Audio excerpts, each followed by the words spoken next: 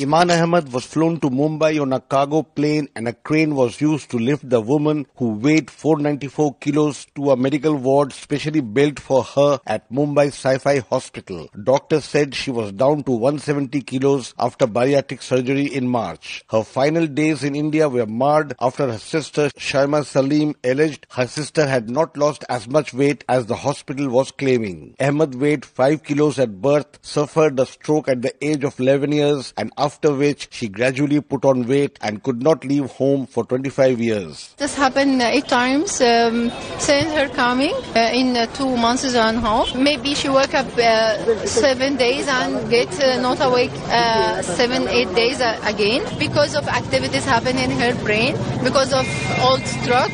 Okay. Maybe that happened again when we return back to Egypt. And her size is big and she can walk.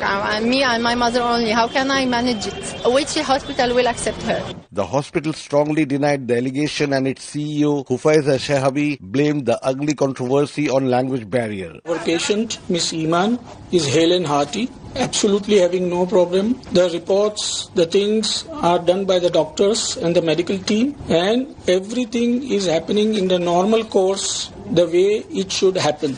I am very clear in my mind that fear, over expectations, or cultural and language differences can create misunderstandings, which needs to be sorted out by those who feel like that. Ahmed's treatment shone a light on universal pathy, and healthcare expert M.K. Ganpati said it was the duty of individuals to be vigilant of their conditions and avoid extreme treatments such as bariatric surgery, which is used as a last resort to treat people who are dangerously obese. Why can't the so-called patient take a much more proactive part in the maintenance of his own health care? The mantra should be to empower the patient, prevention, not diagnosis of complications and management. It has to be cost-effective, need-based, appropriate technology. We lose sight of this fact. We need to cater to the present existing condition. And now doctors are bracing to grapple India's heaviest baby girl who tipped the scales at 6.8 kilos when born earlier this month.